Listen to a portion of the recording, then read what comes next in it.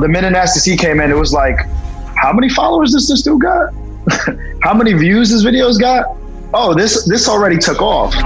Just for the ones in the back, I'ma just say it louder. As soon as I played it, I saw the gleam in people's eyes. I was like, yo, nah, this dude is serious. There's a certain mind space you need to tap into when you want to go to a certain level. We know when to separate our egos from our emotions. We're not friends because we make music. Yeah, we're just life friends. You guys learn together and figure it out and build and keep your circle tight. That's what hip hop does, like connects different culture. Anybody in the world can be a part of it.